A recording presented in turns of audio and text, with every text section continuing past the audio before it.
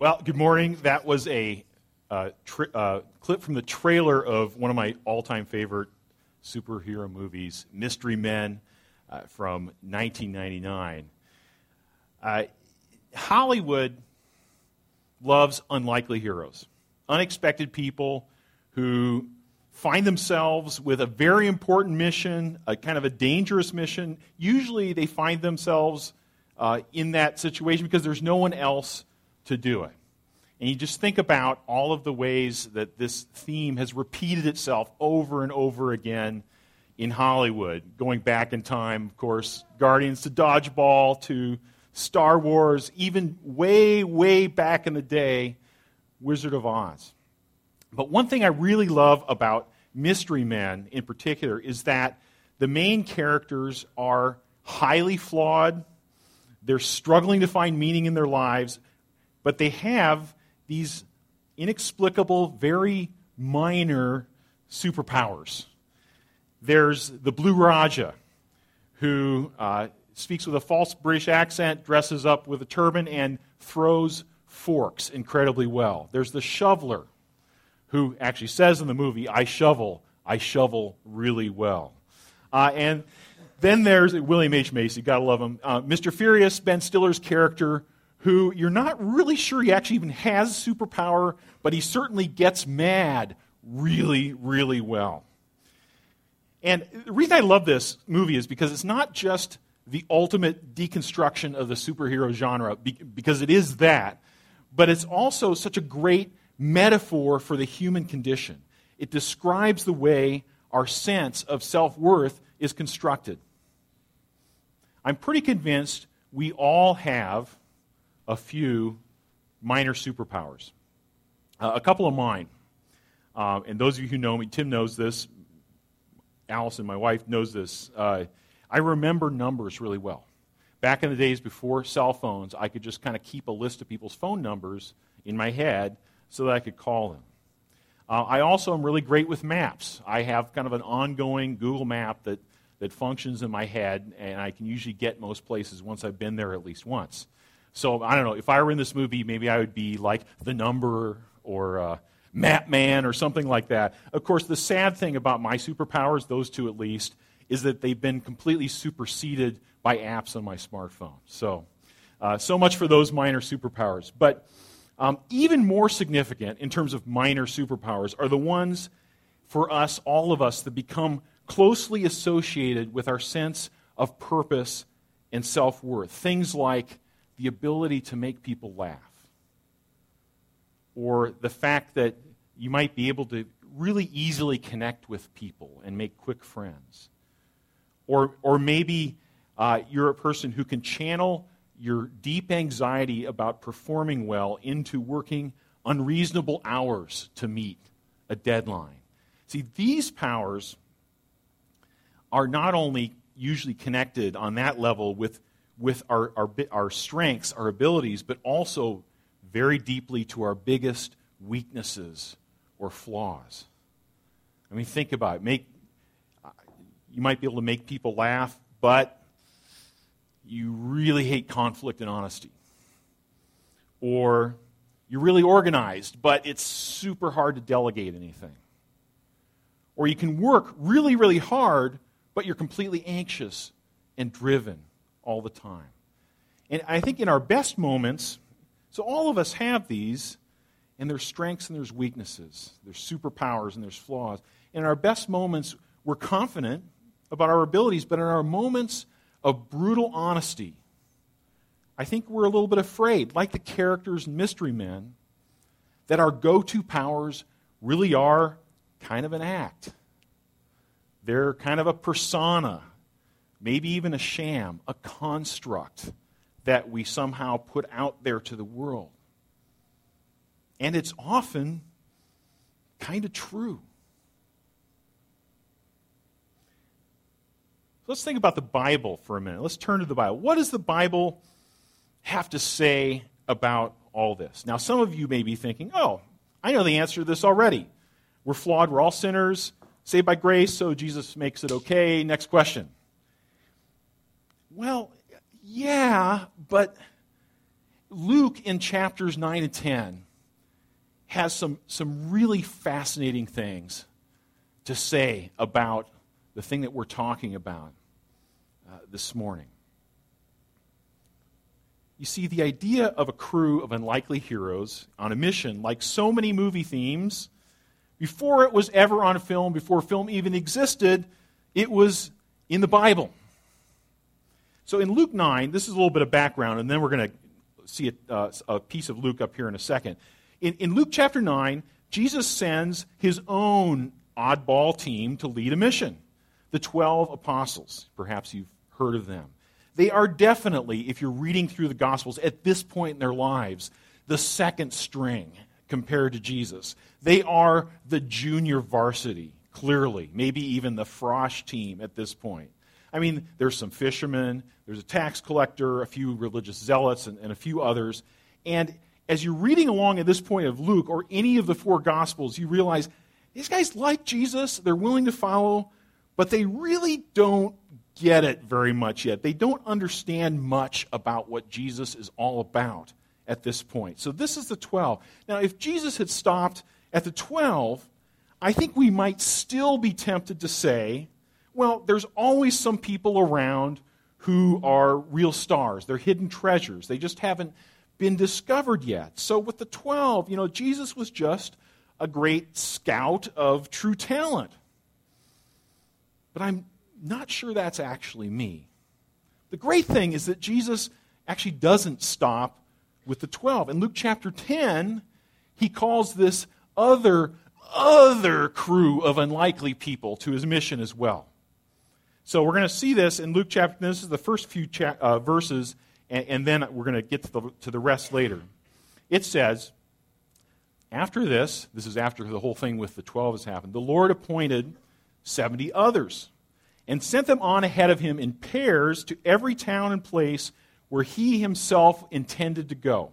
He said to them, the harvest is plentiful, but the laborers are few. Therefore, ask the Lord of the harvest to send out laborers into his harvest. Go your way. Now, who are these people? Who are these 70? I mean, they can't know that much yet because, like we said, even the 12 really don't have a clue at this point. They're unlikely people being given a new mission. Imagine for a second, I was just thinking, the scene of the 70 is fascinating. Imagine if Jesus and the 12, how did this come about? How did they find these people? Think about the movie Mystery Men, and the clip stopped right when they were leading up to this point in the movie where Ben Stiller, Hank Azaria's character, William H. Macy, they're the kind of the original crew. They decide to have tryouts in somebody's backyard for other superheroes to join their crew. And I'm just thinking, I wonder if of course it didn't really happen this way, but it's sometimes the way to understand Scripture deeply is to actually engage your imagination a little bit. So I've been thinking about this week. What if they had tryouts for the 70, like the Mystery Men? I mean, imagine Jesus and the apostles kind of sitting at the table in the backyard somewhere. Okay, maybe not that table, but they're sitting at a table. And the first person comes up. And they say, okay, so how do you feel about Jesus of Nazareth?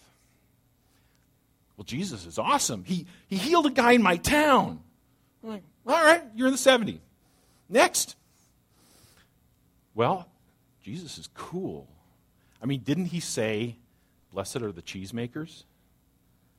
Well, that's not exactly what he said, but we like your attitude. There's room for growth. Okay, you can come. And the next time you're listening to Jesus teaching in a crowd, feel free to come down closer to the front. You can hear better there. But come on, you're part of the 70. Now, maybe I'm exaggerating a bit, but you see my point. Jesus is willing to have 70 people be a part of the mission, even when the 12, the smaller group close to him, doesn't yet get what Jesus' mission is really all about. For Jesus, joining in the mission doesn't happen way at the end. It happens right away, near the beginning of getting to know them. For the 70 as well as the 12, that's where it lands. Now, I'm convinced that people who get really deeper as students of Jesus begin to get this. A bunch of years ago, there was a great film about Mother Teresa. Perhaps some of you have seen it. Kind of a documentary. But one of the striking things about this film about Mother Teresa, of course, for years founded and headed the Missionaries of Charity, picking up the least of the least in Calcutta and bringing them in, and where if they were dying or needed help, or if they were children, whoever they were brought in and they were cared for. And one of the things you see in the movie is some people, I think, came from Europe, and we want to observe this ministry. Why is it so powerful? They walk in the door, and what they get isn't kind of a presentation on PowerPoint by one of Mother Teresa's disciples. They walk in the door, and almost as soon as they walk in the door, they say, "Welcome to Missionaries of Charity. Here, hold this baby. Here, change this diaper. Here's a person who can't get out of bed yet. You came to see? Great. Come and sit by the bed of this person and talk to them for the next 20 or 30 minutes. That's what you can do if you're here." Mother Teresa gets this, I think. There's something about joining in the mission right away. And I think there's something in that for us as we think about what it really means to invite people to get to know Jesus.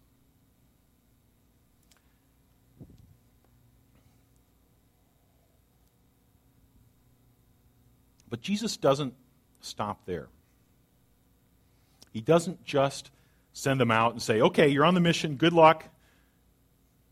Hope it goes well." Once He's chosen them, He prepares them. He gives specific instructions that will help them stay on track. So we're going to read the next little bit of this passage out of Luke. It says, "See, I'm sending you out like lambs in the midst of wolves. Carry no purse, no bag, no sandals. Greet no one on the road. Whatever house you enter, first say, 'Peace be to this house.' And if anyone is there who shares in peace, your peace will rest on that person. But if not, it will return to you. Remain in the same house, eating and drinking whatever they provide, for the laborer deserves to be paid. Do not move about from house to house. And whenever you enter a town and people welcome you, eat what is set before you, cure the sick who are there, and say to them, 'The kingdom of God has come near to you.' But whenever you enter a town and they do not welcome you, go out into its streets and say, 'Even the dust of your town that clings to our feet we wipe off in protest against you. Yet, know this, the kingdom of God has come near.'" Now, each line in this passage could be a sermon in and of itself. This text is packed with treasure. We're not going to get to all the treasure this morning, but I want you to notice a few things. First of all, this is the place where I think Jesus' correct understanding of the reality of the human condition comes into play. Jesus doesn't just say, "Hey, come on the mission, go do the mission, and when you get out there, just figure it out somehow. If it gets bad, suck it up. It won't take too long, and I'm sure you'll be okay." If he did that, they would have all gone out and just done some version of what they normally do. No, Jesus sends them on a new mission to be done in a new way. It is a way that is not dependent on their capabilities, on their minor superpowers, but rather on Jesus' authority. We'll look at a few of these in an overview. He sends them out, first of all, in pairs. So they're sent out in community together. He tells them to pray and to travel light. It will be Jesus' authority and provision, not their own minor superpowers, not their own bag full of stuff, which will get them through. He gives them a plan for both success and failure. Did you pick that up in the passage? If people receive you, do this. If they don't receive you, do that. There's a contingency built right into Jesus' instructions. And fourth, they're really not responsible to do the whole complete thing themselves. If you noticed, they go out and they speak of Jesus' kingdom, but they're really preparing the way in the towns where Jesus himself is about to come. And you see later in the passage in chapter 10 that when they're done going to towns, they come back and Jesus gets them back for a debrief. They come and they talk it over with Jesus. They think about and discuss what they've seen, and Jesus continues to encourage them. So, unlikely people, new mission, new way. And when we miss this in a church, I think we end up with people doing things that simply feed into their own flawed sense of self-worth. We get anxious people doing the jobs that feed on their anxiety, and we get conflict-avoiding people hiding from conflict somewhere in the building, people relying essentially on their own minor superpowers rather than the new way that Jesus gives along with the new mission. So Jesus invites people into mission before they understand much at all, but then he cares for them. He teaches them. He calls them to a new life. And it is going and doing the mission Jesus gives them, plus trusting Jesus enough to do it Jesus' way, that their lives begin to transform. Okay, a story about me at this point. One way in which the sending of the 70 experience happened for me. This was in college, actually before I met Tim. When I was coming into my sophomore year of college, I was a part of InterVarsity Christian Fellowship on campus. And for some strange reason, obviously they saw some promise or something, the leadership asked me to be one of their kind of outreach small group leaders for the year, my sophomore year. Now, my immediate response was, no problem, I got this. Now, a little bit of background about me. I grew up in church. One of my main flaws was that I was essentially overconfident about everything I thought I knew. So I'm like, this is no problem. I know how to do this. Yeah, of course. I will grace you with my presence as a small group leader. So they made it super easy. So people signed up at tables. I was living in a residence hall called Stearns Hall, and they said, look, here's the list. We've already got 15 people in Stearns Hall who've already told us they are interested in joining a small group. So all you have to do is go out and find them. I'm like, okay, and as soon as I grab that piece of paper, all of a sudden one of my other flaws comes into place. Did you ever have to sell like chocolate bunnies or anything when you were a kid? Like some kind of fundraiser, candles. I mean, there's all kinds of stuff. It was chocolate bunnies for us. I hated that stuff. I was afraid of sales growing up, essentially. So when we got the chocolate bunnies and we're supposed to sell 10 for this school fundraiser, my mom stepped in, called 10 friends, and I was done. And all of a sudden, I have the list, and I'm like, I don't like this all of a sudden. I have to go knock on the doors of 15 people that I've probably never met before. And yes, it says here that they've signed up, but what do I really know? And sure enough, I go to the first door, and I knock, and I'm like, hey, I'm Dan Seward from InterVarsity Christian Fellowship. I understand you're interested in a small group. And the guy must have signed up not thinking what he signed up, or maybe because his roommate was there, he was uncomfortable. He's like, no. And that was the end of the conversation. Like, how am I going to get through this? So miraculously, 12 people show up to the first meeting. Like, wow, okay. So next problem. I start teaching. I realize, I've been in Sunday school for a long time. I've been around church. I realize I have no idea how to lead a circle of people through the Bible. I mean, they'd given me some training, but of course, in my arrogance, I'm like, easy. And then I got there, and then I actually have these 12 faces staring at me. And of course, it doesn't go very well.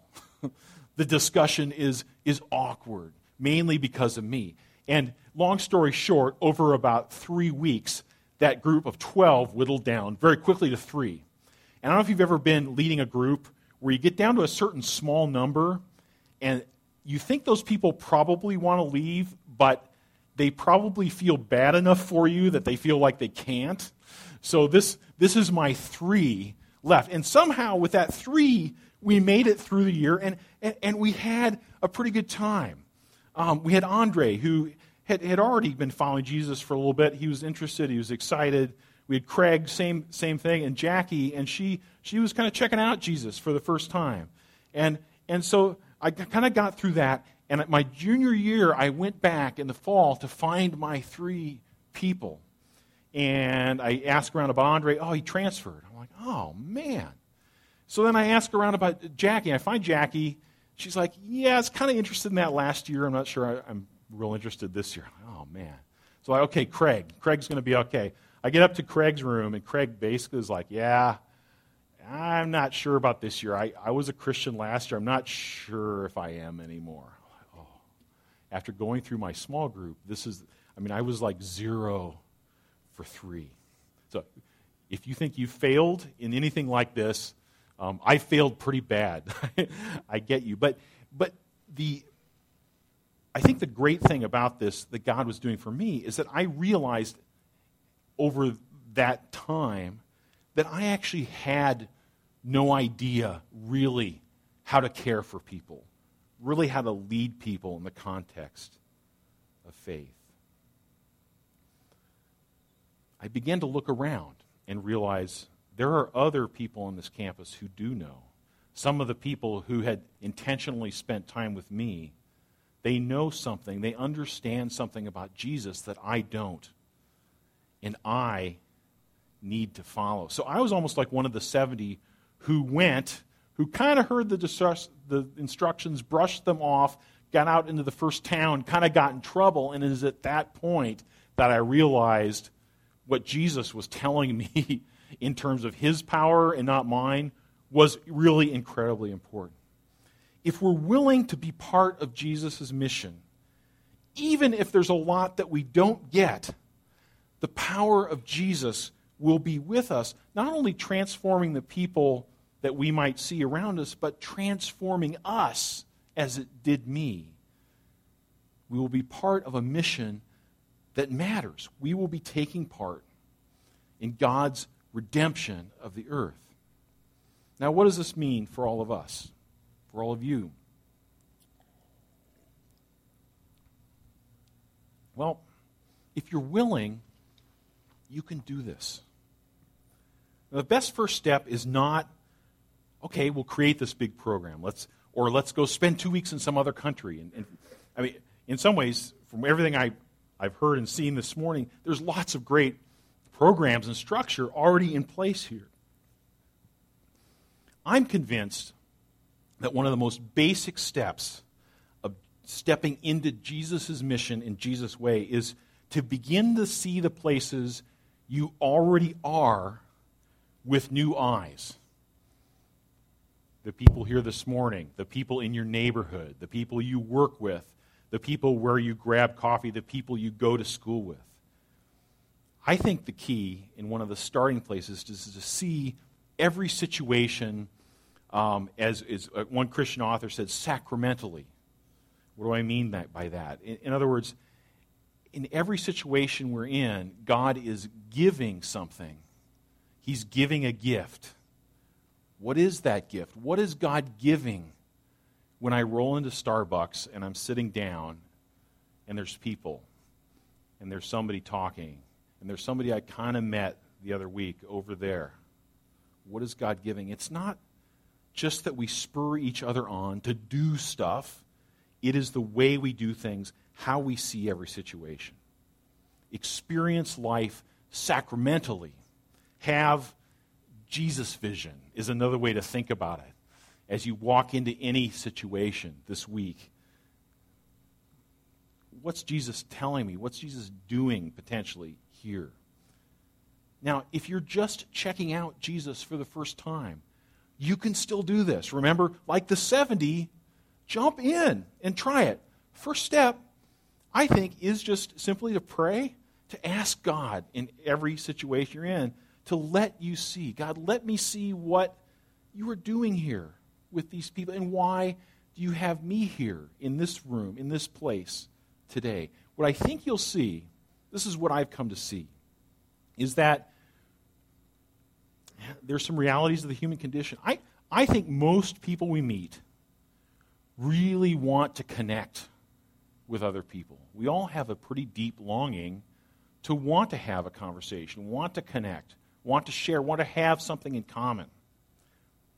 But, and you know this as well as I do, when you get out there and you're kind of talking to people through your day, I know I do this, you make the assumption that, of course, these people have something much more urgent to do than to talk to me, so I don't want to take too much of their time. I don't want to try to make things deeper.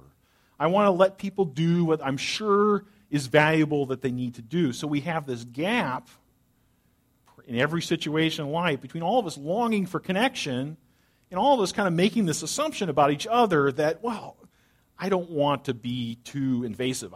They've got good stuff to do. How do you bridge this divide? One of the ways I've done it is pretty simple. Instead of going, I work out of my home and then I travel a lot. But I'm kind of a peripatetic worker. I don't like to stay in one place, so I end up going other places near my house to work just so I can move around and get in other environments.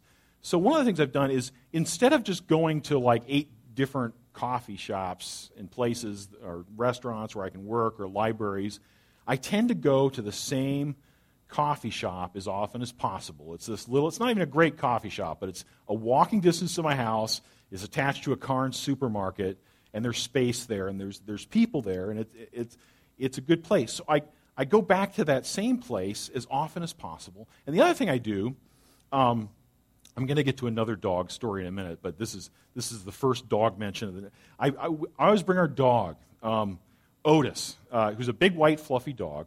Our dog has probably a bigger social network than the rest of our family combined because he's just that kind of friendly dog that everyone wants to know. I can't tell you how many people I've met because, they're not going to come up and say hello to me, but it's like that dog is the thing that bridges the divide between people's desire to connect and their sense that maybe they shouldn't.